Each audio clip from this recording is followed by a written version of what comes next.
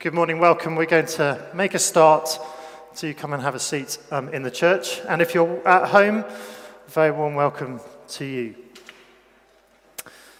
My name is Andy. I'm the senior pastor of this church here at Christ Church All Saints Wandsworth. And it's my privilege to be leading our time together as we worship God this morning. Whether you're in the building or at home watching online, you're very welcome. And we pray that our service would be a great encouragement and a blessing to you. As we begin, I'm going to lead us in a prayer. It's a prayer of David. Praise be to you, Lord, the God of our father Israel, from everlasting to everlasting.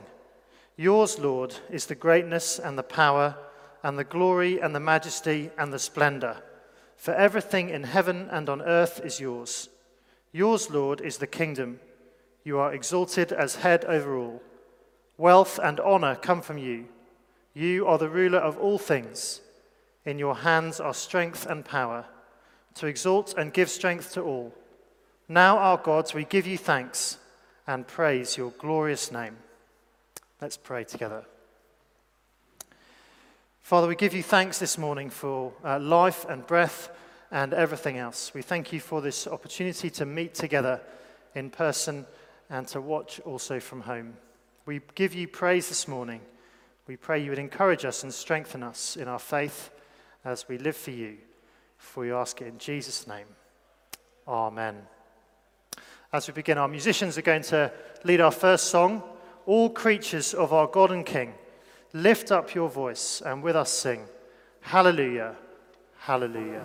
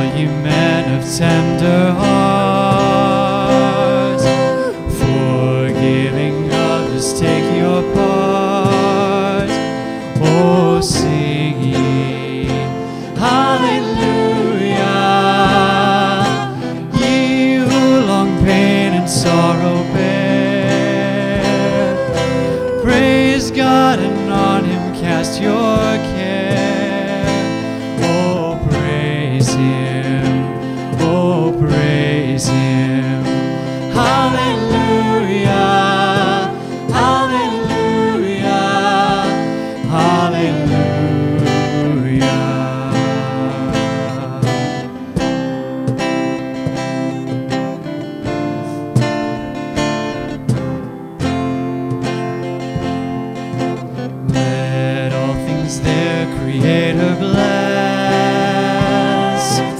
and worship him in humbleness. Oh, praise him. Hallelujah. Praise the Father, praise the Son, and praise the Spirit, three in one. Oh, praise him.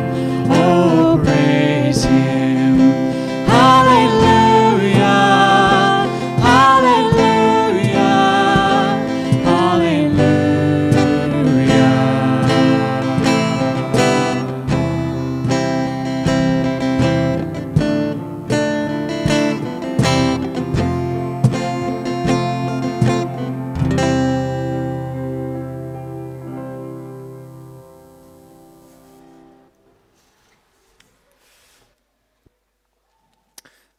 Praise the Father, praise the Son, and praise the Spirit, three in one.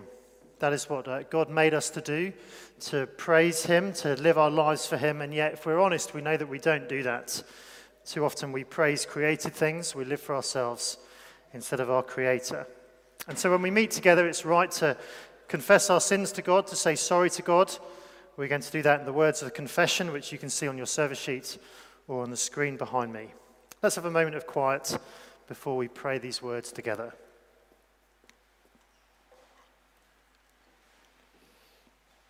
We pray together. Most merciful God, Father of our Lord Jesus Christ, we confess that we have sinned in thought, word, and deed. We have not loved you with our whole heart. We have not loved our neighbours as ourselves. In your mercy, forgive what we have been. Help us to amend what we are and direct what we shall be, that we may do justly, love mercy, and walk humbly with you, our God. Amen. Jesus said, "For God so loved the world that he gave his one and only Son, that whoever believes in him shall not perish, but have eternal life." And so we're going to pray the prayer of general thanksgiving. Again, you can see that on your service sheet. It might feel at the moment as if there's a lot in life that we don't really, that we're not able to give thanks to God for. And yet, in Christ, we have the most amazing thing to thank God for. We can thank him for our forgiveness, as we read in that famous verse. And so we're going to pray this prayer together, the prayer of thanksgiving. So do pray with me. Almighty God, Father of all mercies, we, your unworthy servants, give you humble thanks for all your goodness and loving kindness to us and to all people. We bless you for our creation, preservation, and all the blessings of this life, but above all for your immeasurable love in the redemption of the world by our Lord Jesus Christ, for the means of grace and for the hope of glory. And we pray, give us such an awareness of your mercies that with truly thankful hearts we may show forth your praise, not only with our lips, but in our lives, by giving up ourselves to your service and by walking before you in holiness and righteousness all our days, through Jesus Christ our Lord, to whom, with you and the Holy Spirit, be honor and glory throughout all ages. Amen. I'm going to invite Ali Gordon up to lead us in our notices and in a psalm as well.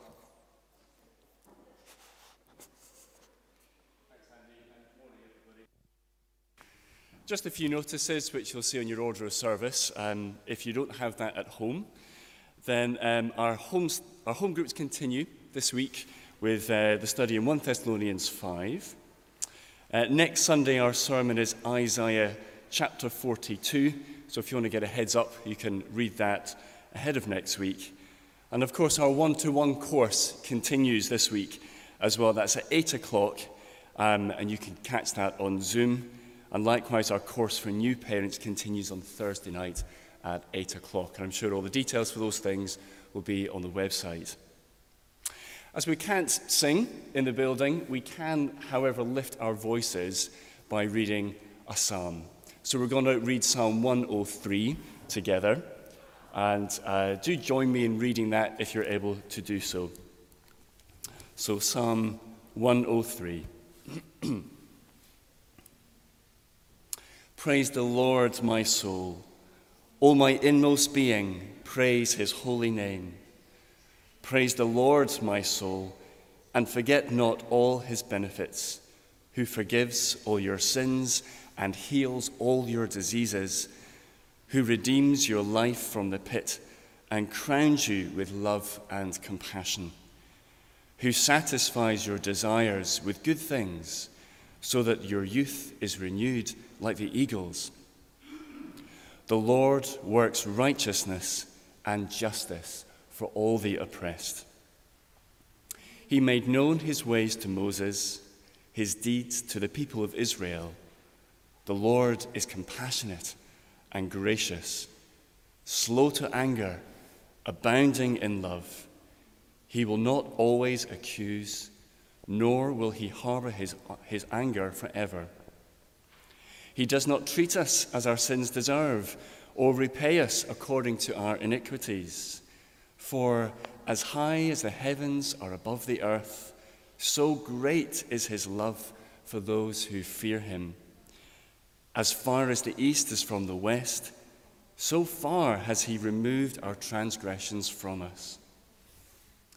As a father has compassion on his children, so the Lord has compassion on those who fear him.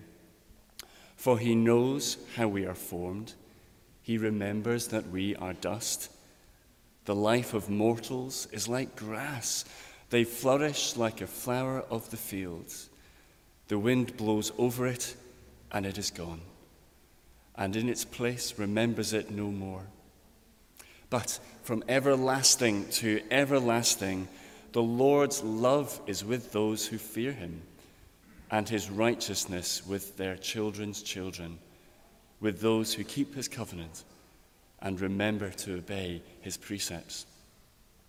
The Lord has established his throne in heaven, and his kingdom rules over all. Praise the Lord, you his angels, you mighty ones who do his bidding, who obey his word. Praise the Lord, all his heavenly hosts, you his servants who do his will. Praise the Lord, all his works everywhere in his dominion. Praise the Lord, my soul. And now we'll have our Bible reading, which is from Isaiah 41, and Bethany is going to read that for us.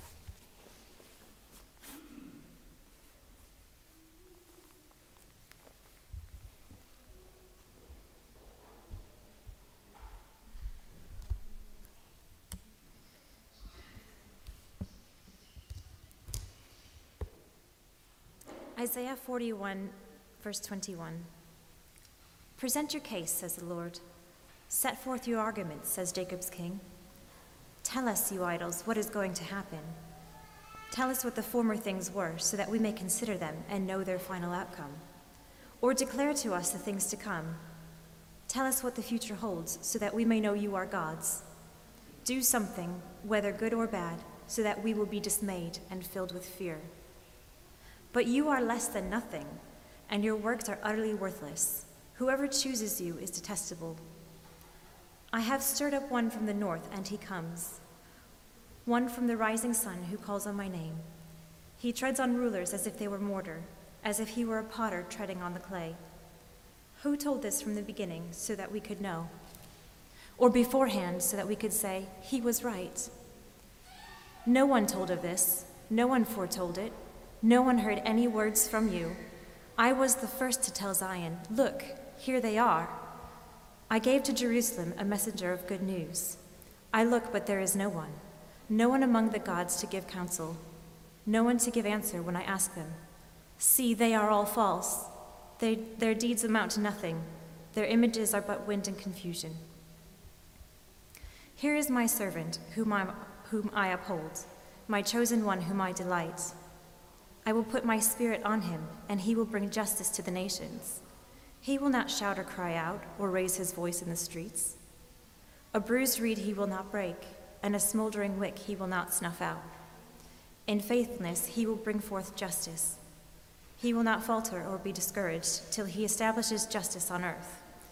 In his teaching the islands will put their hope. This is what God the Lord says, the creator of the heavens, who stretches them out, who spreads out the earth with all that springs from it, who gives breath to its people and life to those who walk on it. I, the Lord, have called you in righteousness. I will take hold of your hand. I will keep you and make you to be a covenant for the people and a light for the Gentiles, to open eyes that are blind, to free captives from prison, and to release from the dungeon those who sit in darkness. I am the Lord, that is my name. I will not yield my glory to another or praise to idols. See, the former things have taken place. A new thing I declare. Before the spring into being, I announce them to you. Sing to the Lord a new song, his praise from the ends of the earth, you who go down to the sea and all that is in it, you islands, all who live in them. Let the wilderness and the towns raise their voices.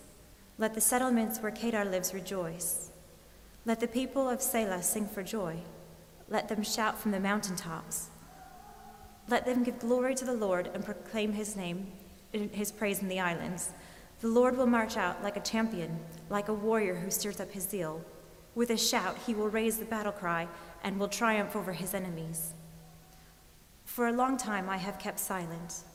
I have been quiet and held myself back. But now, like a woman in childbirth, I cry out, I gasp, I pant.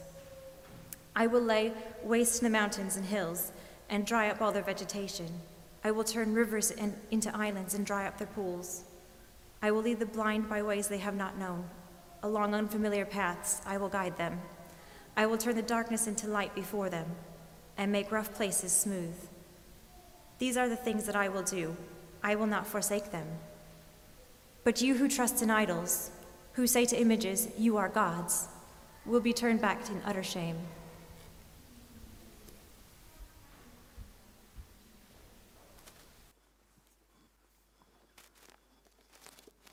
Tim, I need to use this one. This one's run out of battery.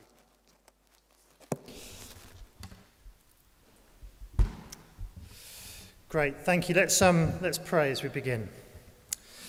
Father, we thank you for your word. Thank you for the prophet Isaiah, whom you spoke through all those years ago, and you continue to speak through him and by your Spirit today. We pray that you would guide us and instruct us as we look at your words, and you'd encourage us in our faith. For we ask it in Jesus' name. Amen. Do you ever wish you could go back to the past, to a time when things were better than they are today, to a moment of key decision when you could have taken a different route? Do you ever wish you could know the future? Do you sometimes dream about travelling there, to a time beyond the struggles and questions of the moment? Well, often in uncomfortable and unwelcome ways, the pandemic has confronted us with our incomplete knowledge of time. What exactly happened a year ago? What is happening now? What will happen in the future? But it's not just the pandemic that reminds us of our ignorance of time. We only ever live in the present. We are time-bound creatures. So how can we live in the present when we don't fully understand the past? How can we know which way to turn when we can't know the future? Well, our reading this morning has some surprising and vital answers to questions like those. Do you remember Isaiah is speaking to the people of Judah ahead of time? He's told them that soon they will be taken into exile in Babylon, where they will experience God's just punishment for their sin. But God still offers them hope. That's the message of chapter 40. And what's more, God is going to strengthen his people in the midst of their trials. We heard all about that in chapter 41. By contrast, though, the nations around them are going to turn to idols for strength. But what is the proof? Earlier on in chapter 41, we saw that is foolish to turn to idols for strength. But what is the proof that turning to idols is foolish? Can we be sure it's worth turning to a God we can't see instead of turning towards things that we can see? Well, the people of Judah must have asked those questions, and we certainly ask them today. Should we trust God alone with the past, the present, and the future? Or are we better off hedging our bets? A bit of trust in God, but a bit of trust in safety, science, politics. Some confidence in him, but a portion in our career, our kids, or our cash on the side. Well, in our reading today, God tells us to look in 3 different places to prove to us that trusting man-made gods is foolish. The past, present, and future are all under his control, and so it really is worth trusting him alone. First of all, look at the idols. They've got nothing to say. Look at the idols. They've got nothing to say. Present your case, says the Lord. Set forth your arguments, says Jacob's king. It's a court scene. The Lord is the judge, and he calls the accused to take the stand. Do the idols have any evidence to offer in their defense? Tell us, you idols, what is going to happen. Tell us what the former things were, so that we may consider them and know their final outcome. Have the man-made gods of the nations done their history GCSEs? Do they understand where history is heading? Do they understand how one event leads on to another? Or declare to us the things to come. Tell us what the future holds, so we may know that you are gods. Can idols predict the future? Do they have any power over the world? Can they control the flow of events? Do they have anything to say in God's courtroom? Well, the answer is clear, and the imagery is almost cruel, as the judge taunts them in front of the public gallery. Do something, whether good or bad, so that we may be dismayed and filled with fear. You can't do anything. You are embarrassing, pathetic, a waste of space.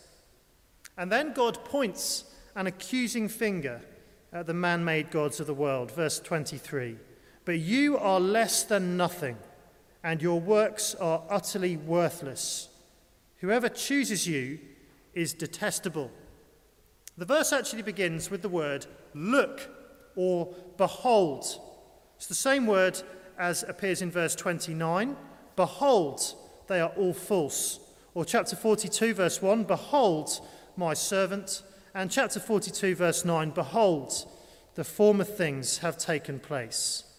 God wants us to look, to see, to contemplate the truths he's putting in front of our eyes. It's as if he's got a highlighter pen or a bold pen, except his pen says, behold. Because when it comes to the past, present, and future, the idols of the world have got absolutely nothing to say. Not like the Lord, who is the Lord of history. Verse 25. I have stirred up one from the north, one from the rising sun, who calls on my name. He treads on rulers as if they were mortar, as if he were a potter treading the clay. God has raised up Cyrus, king of Persia, to be a conqueror of nations. He's going to come from the east, beyond the rising sun, but also from the north, which is the best base for attack. Nothing and no one will stand in his way. But did the gods of the world know about this ahead of time? Who told of this from the beginning so that we could know? Or beforehand so we could say he was right? No one told of this. No one foretold it. No one heard any words from you. I was the first to tell Zion, look, here they are. I gave to Jerusalem a messenger of good news. I look, but there is no one among the gods to give counsel, no one to give answer when I ask them. No one. The idols are dumbstruck, speechless, reduced to silence. God exposes their ignorance with brutal sarcasm. Why does he do that? Because he wants us to know that it's worth trusting him alone as we navigate the uncharted waters of time. He wants us to be absolutely sure that he knows everything in a way that we can't know anything. You see, when you and I think, we contemplate reality. But when God thinks, he causes reality. Someone has put it like this: God does not know all creatures because they exist. They exist because he knows them. In other words, things exist and history happens because when God thinks, God creates. I think Paul expresses the same idea in that famous passage in Acts 17 when he's preaching the gospel to the philosophers in Athens. He says, "In him, that is in God, we live and move and have our being." See, if we ask the idols of this world to guide us through the uncertainties of history, we will be sorely disappointed because they have got no power and no knowledge of their own.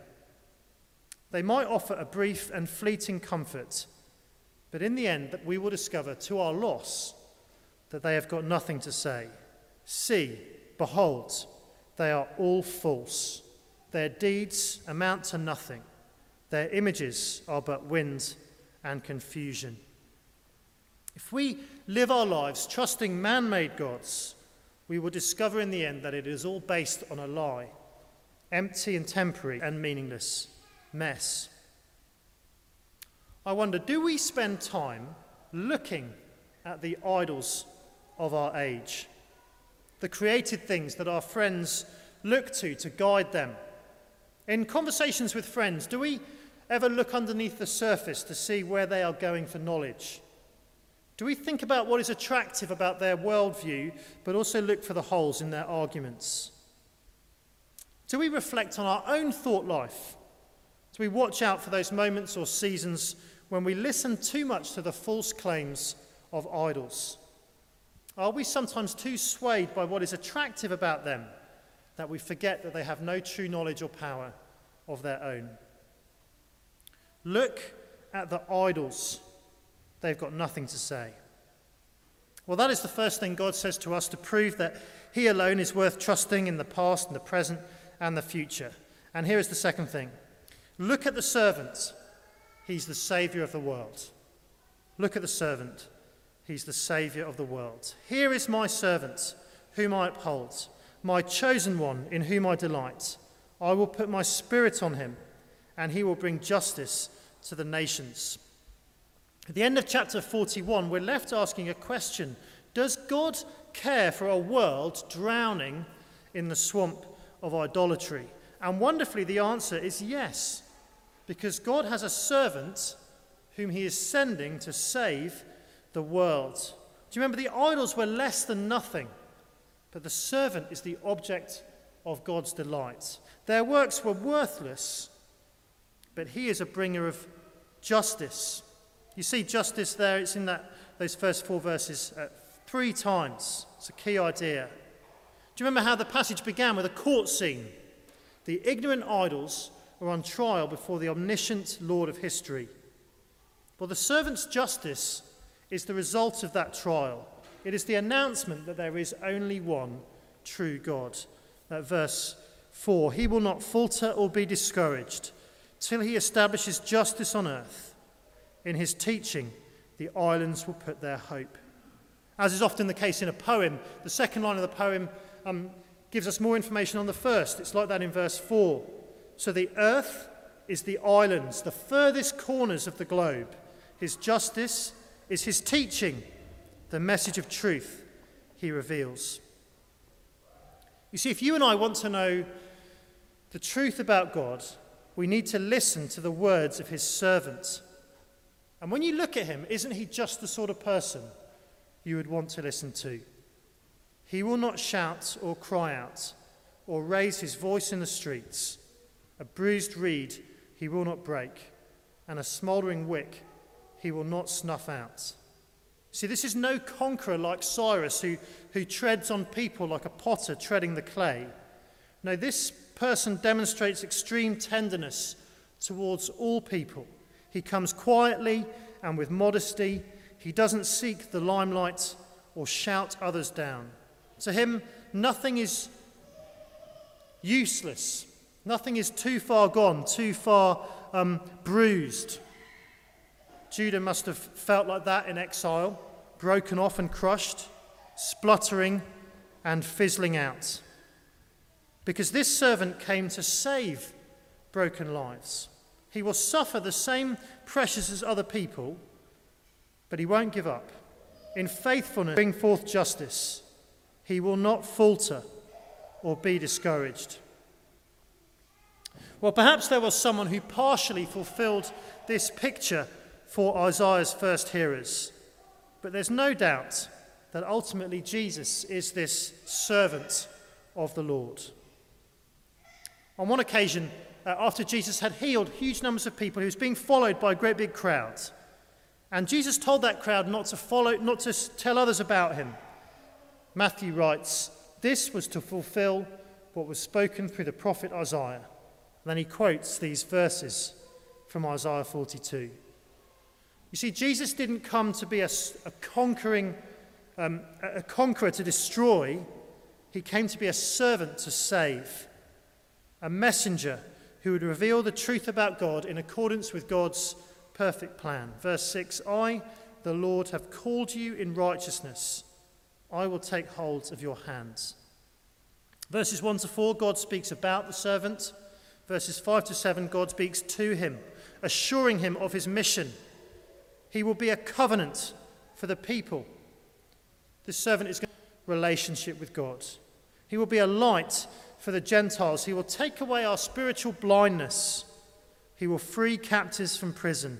Yes, God will save his people from exile in Babylon, but the servant will release sinners from the prison of sin. Are you and I spending our time looking at Jesus? We face a very uncertain future. We live in the shadow of. We can trust God in the present is the Saviour of the world. Well, our world looks for salvation in many things, doesn't it? And those things are filling our news bulletins and our conversations. Vaccine rollover, the list goes on and on. And it is not wrong to necessarily look to those things, but it is foolish to put all our hopes in them, because none of them compare with the Lord's chosen one, a servant. He's the Saviour of the world. Well, what will happen if we do that? How will looking at Jesus affect our lives in the present? Thirdly and finally, look at the Lord. He's worthy of all your praise. I am the Lord. That is my name. I will not yield my glory to another or my praise to idols. See, the former things have taken place, and new things I declare. Before they spring into being, I announce them to you. So God takes us back to that court case against the idols that began the passage. They couldn't direct the past, they couldn't predict the future. Only the Lord can do that. And so his people need to look to him and praise him. It is not usually a good thing, is it, when a sibling refuses to share something with a brother or sister. But it is not like that with God and his glory. You see in verse 8, I will not yield my glory to another. He refuses to share his glory. And that is a very, very good thing. Because God's glory is the essence of who he is. It is his character and his reputation. As he reminds us in verse 5, he gives breath to its people and life to those who walk on the earth. He's the creator of the heavens. Life exists only because God deliberately wills life into existence. See, it would be wrong for God to share his glory with anyone or anything else. To do so would suggest that he wasn't the universal life giver. It would imply that man-made gods had something to say when in reality they don't. They're ignorant and powerless. It's a good thing that God is jealous for his own glory. Paul shared that jealousy for God's glory in that passage I mentioned earlier. He was in Athens. Remember, he was distressed to see a city full of idols, and so he proclaimed the glory of the one true God. And he wanted people to praise anything. He wanted people to praise the Lord instead of anything and everything else, which is just what Isaiah tells the people to do. The conqueror provoked terror and a turning to idols, but the servant provokes joy and a global turning to the Lord. You see that in verses 10 to 12. Sing to the Lord a new song. Raise your voice. Rejoice. Sing for joy. Give glory to the Lord. Proclaim his praise. Even in those far-flung reaches of the world, the sea and the islands, even in regions close by to God's people and historically hostile to them, places like Kedar and Selah. All sorts of people from all sorts of places will give thanks to God for the saving work of his servant. Yes, the servant's work is tender and gentle and patient and kind. But don't think for a moment that it won't succeed. How can it not succeed when it has the power of Almighty God behind it? Verse 13, he marches out like a champion. He will triumph over his enemies. Nothing and no one can stand in God's way to save the world. For a long time, God has been quiet and held himself back. He cries, he gasps and pants. He's like a mother waiting for the birth of her child. God has been eagerly waiting to enact his salvation plan. And with the coming of Christ, the waiting was finally over. God will bring judgment against Babylon, verse 15, but he will never forget to save his people. I will lead the blind by ways they have not known. Along unfamiliar paths, I will turn the darkness into light before them and make the rough places smooth. These are the things I will do. I will not forsake them. In Christ, God was both a destroyer and a servant. He destroyed death and him who holds the power of death, that is the devil. He faced the judgment we deserve and secured eternal life for all who believe. He did these things for the sake of his own glory, to free us to worship him. Sing to the Lord a new song, his praise from the ends of the earth. It's verses like these that remind me just how deeply unsatisfactory our present situation is. Of course, these verses are not primarily about what we do when we gather together as a church, but they are part of that bigger picture of God commanding his people to sing. He sent his servant to save the world so his people can sing to him.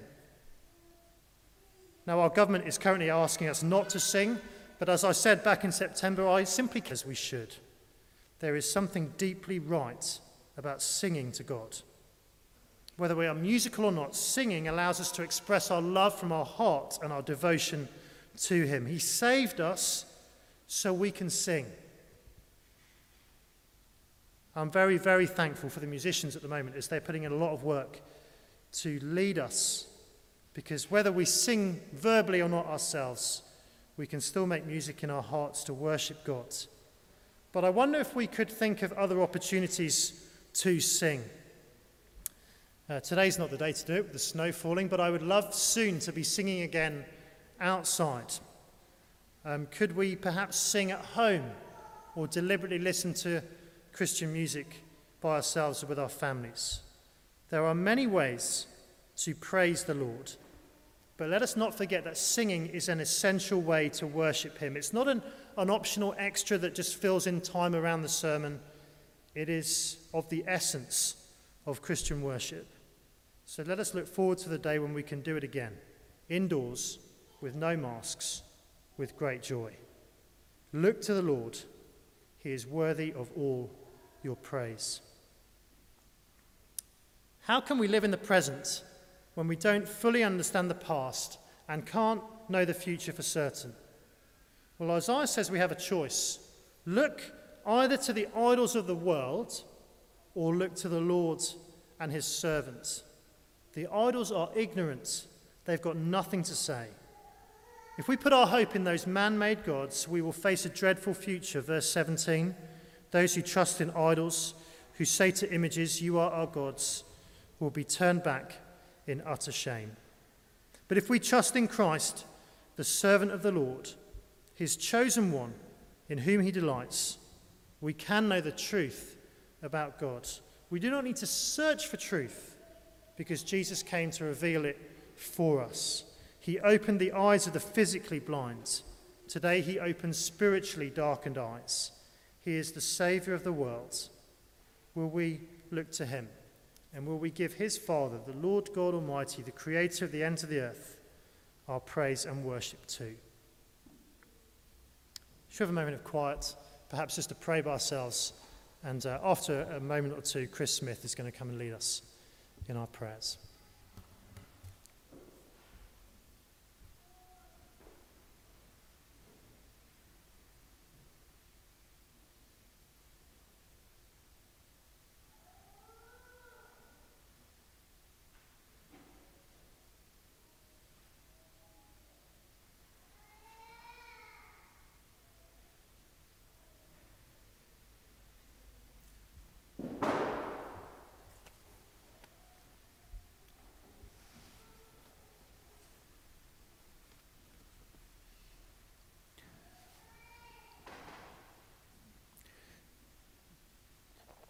Today we are praying for our world, our country and each other. Let us pray. Surely the nations are like a drop in a bucket. They are regarded as dust on the scales. He weighs the islands as though they were fine dust. Heavenly Father, thank you that you are in control of all things, past, present and future. We pray for the newly inaugurated President Biden. Please give him great wisdom as he seeks to tackle the divisions which are so evident in the United States. May these efforts be grounded not in narrow party political or cultural views, but in the truth that every man, woman and child has been created in your image and is of infinite value and worth. We ask for imaginative and generous solutions based on self-giving, service, rather than angry assertions of conflicting rights. We ask for all party leaders in America will recognize their accountability before you and humbly seek your guidance and support. Please make Christians there lead by example day to day, being distinctive salt and light, rather than allowing themselves to be co-opted by the cultural and political forces around them. We also pray for those many millions of Christians around the world who continue to suffer for their faith in you. In particular, we remember Sam and Mariam in Iran, who have been convicted and sentenced for following you. We ask that they will be freed and reunited with their adopted daughter Lydia, who has been taken away from them. Thank you for those within Iran who have spoken up for them, and please act in power so that this family will be reunited soon. I urge then that petitions, prayers and intercession and thanksgiving be made for all people, for kings and all those in authority, that we may live peaceful and quiet lives in all godliness and holiness. Heavenly Father, thank you for the blessing of living when and where we do, for the rule of law, which protects the weak and holds the powerful to account, for peace and, for many of us, prosperity, for how the gospel has, however imperfectly, so positively shaped our country's history and culture, and for the freedom we have to follow you. Please forgive us when we forget these blessings or take them for granted, for when we become cynical about political and other leaders, rather than praying for them. Help us also to take our share of responsibility for tackling the many problems that our country faces, including the unfairness, injustice, and injustice which affects so many. Please help our country's leaders, as they continue to take difficult decisions necessary in tackling the pandemic. May you give those at the front line in hospitals, in care homes, or looking after the vulnerable within home settings the strength to carry on. We also pray for the many thousands of people who have lost loved ones over the past year, and those who will do so over coming days. Please draw close to them and also enable them to turn to you as the only true source of comfort and confidence in the face of death. Please be merciful and bring the pandemic to a rapid end.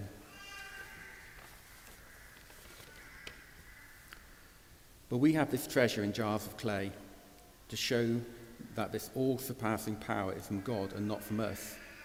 We are hard-pressed on every side, but not crushed, perplexed, but not in despair, persecuted, but not abandoned, struck down, but not destroyed. Heavenly Father, thank you for the great privilege of knowing you, the creator and sustainer of all things, as our loving Father.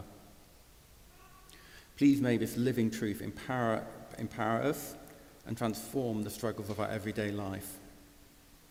Please be particularly close to those going through sickness, with difficult relationships or loneliness, uncertainty, financial worries, problems at work, or simply struggling with the grind of daily routine over weeks, months, and years.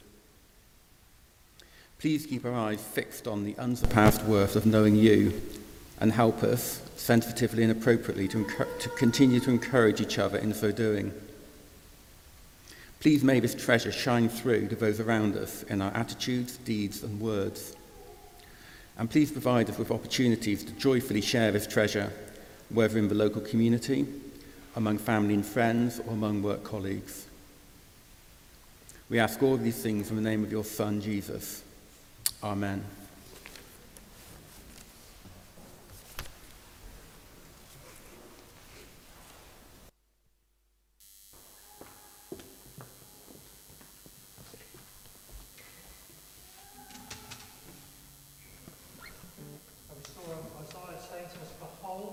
The Lord, and our final song is full of words that encourage us to behold the Lord. Come and behold him, the one and the only. Cry out, sing holy, forever a holy God. Come and worship the holy God. As we listen along, why don't you see if you can spot all those different reasons why it is worth looking at the Lord.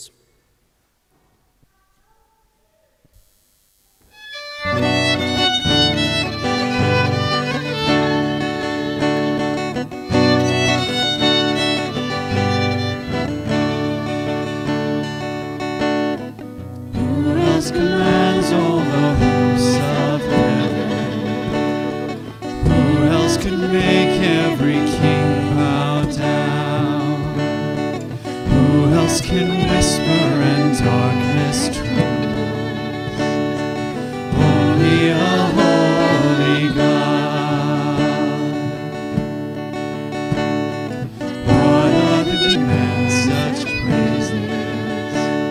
What other splendor outshines the sun? What other majesty rules with justice? Only a holy God. Come and behold him, the one and the only. Cry out, sing holy, forever holy God. Come and worship the holy God.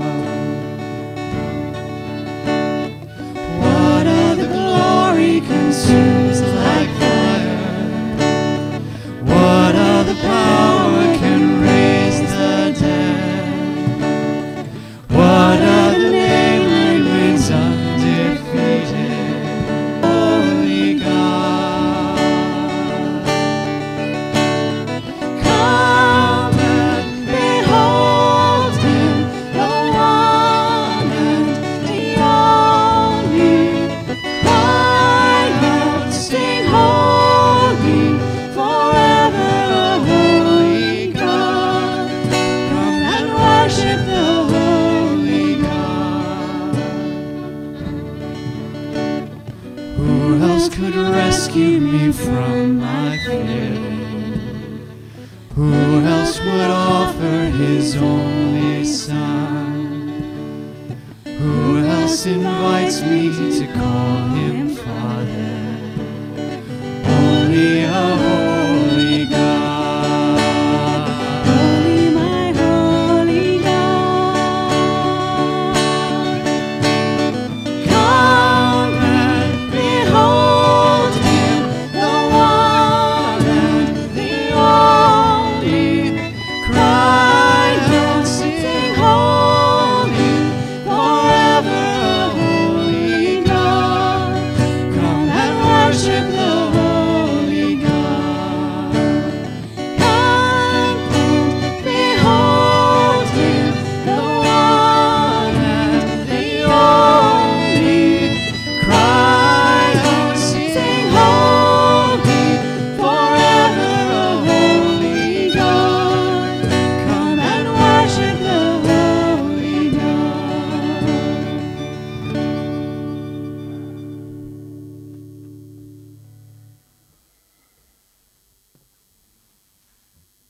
reminder that if you're in year 6 and above at school, there is a group for you online at 5 o'clock. Just have a look on the church website for the details about that, and you'll be spending time with Rich and others looking at that passage that we've looked at this morning. Otherwise, look forward to seeing you home groups or on Thursday nights if you're on that course, or the Word One-to-One course this evening at 8 o'clock, or back here again next Sunday. Let's finish with a prayer for God's grace, again on the service sheet. Almighty and everlasting God, we thank you that you have brought us safely to the beginning of this new day. By your mighty power, keep us from falling into sin or running into any kind of danger. Order all our doings and guide us to do always what is righteous in your sight. Through Jesus Christ our Lord. Amen.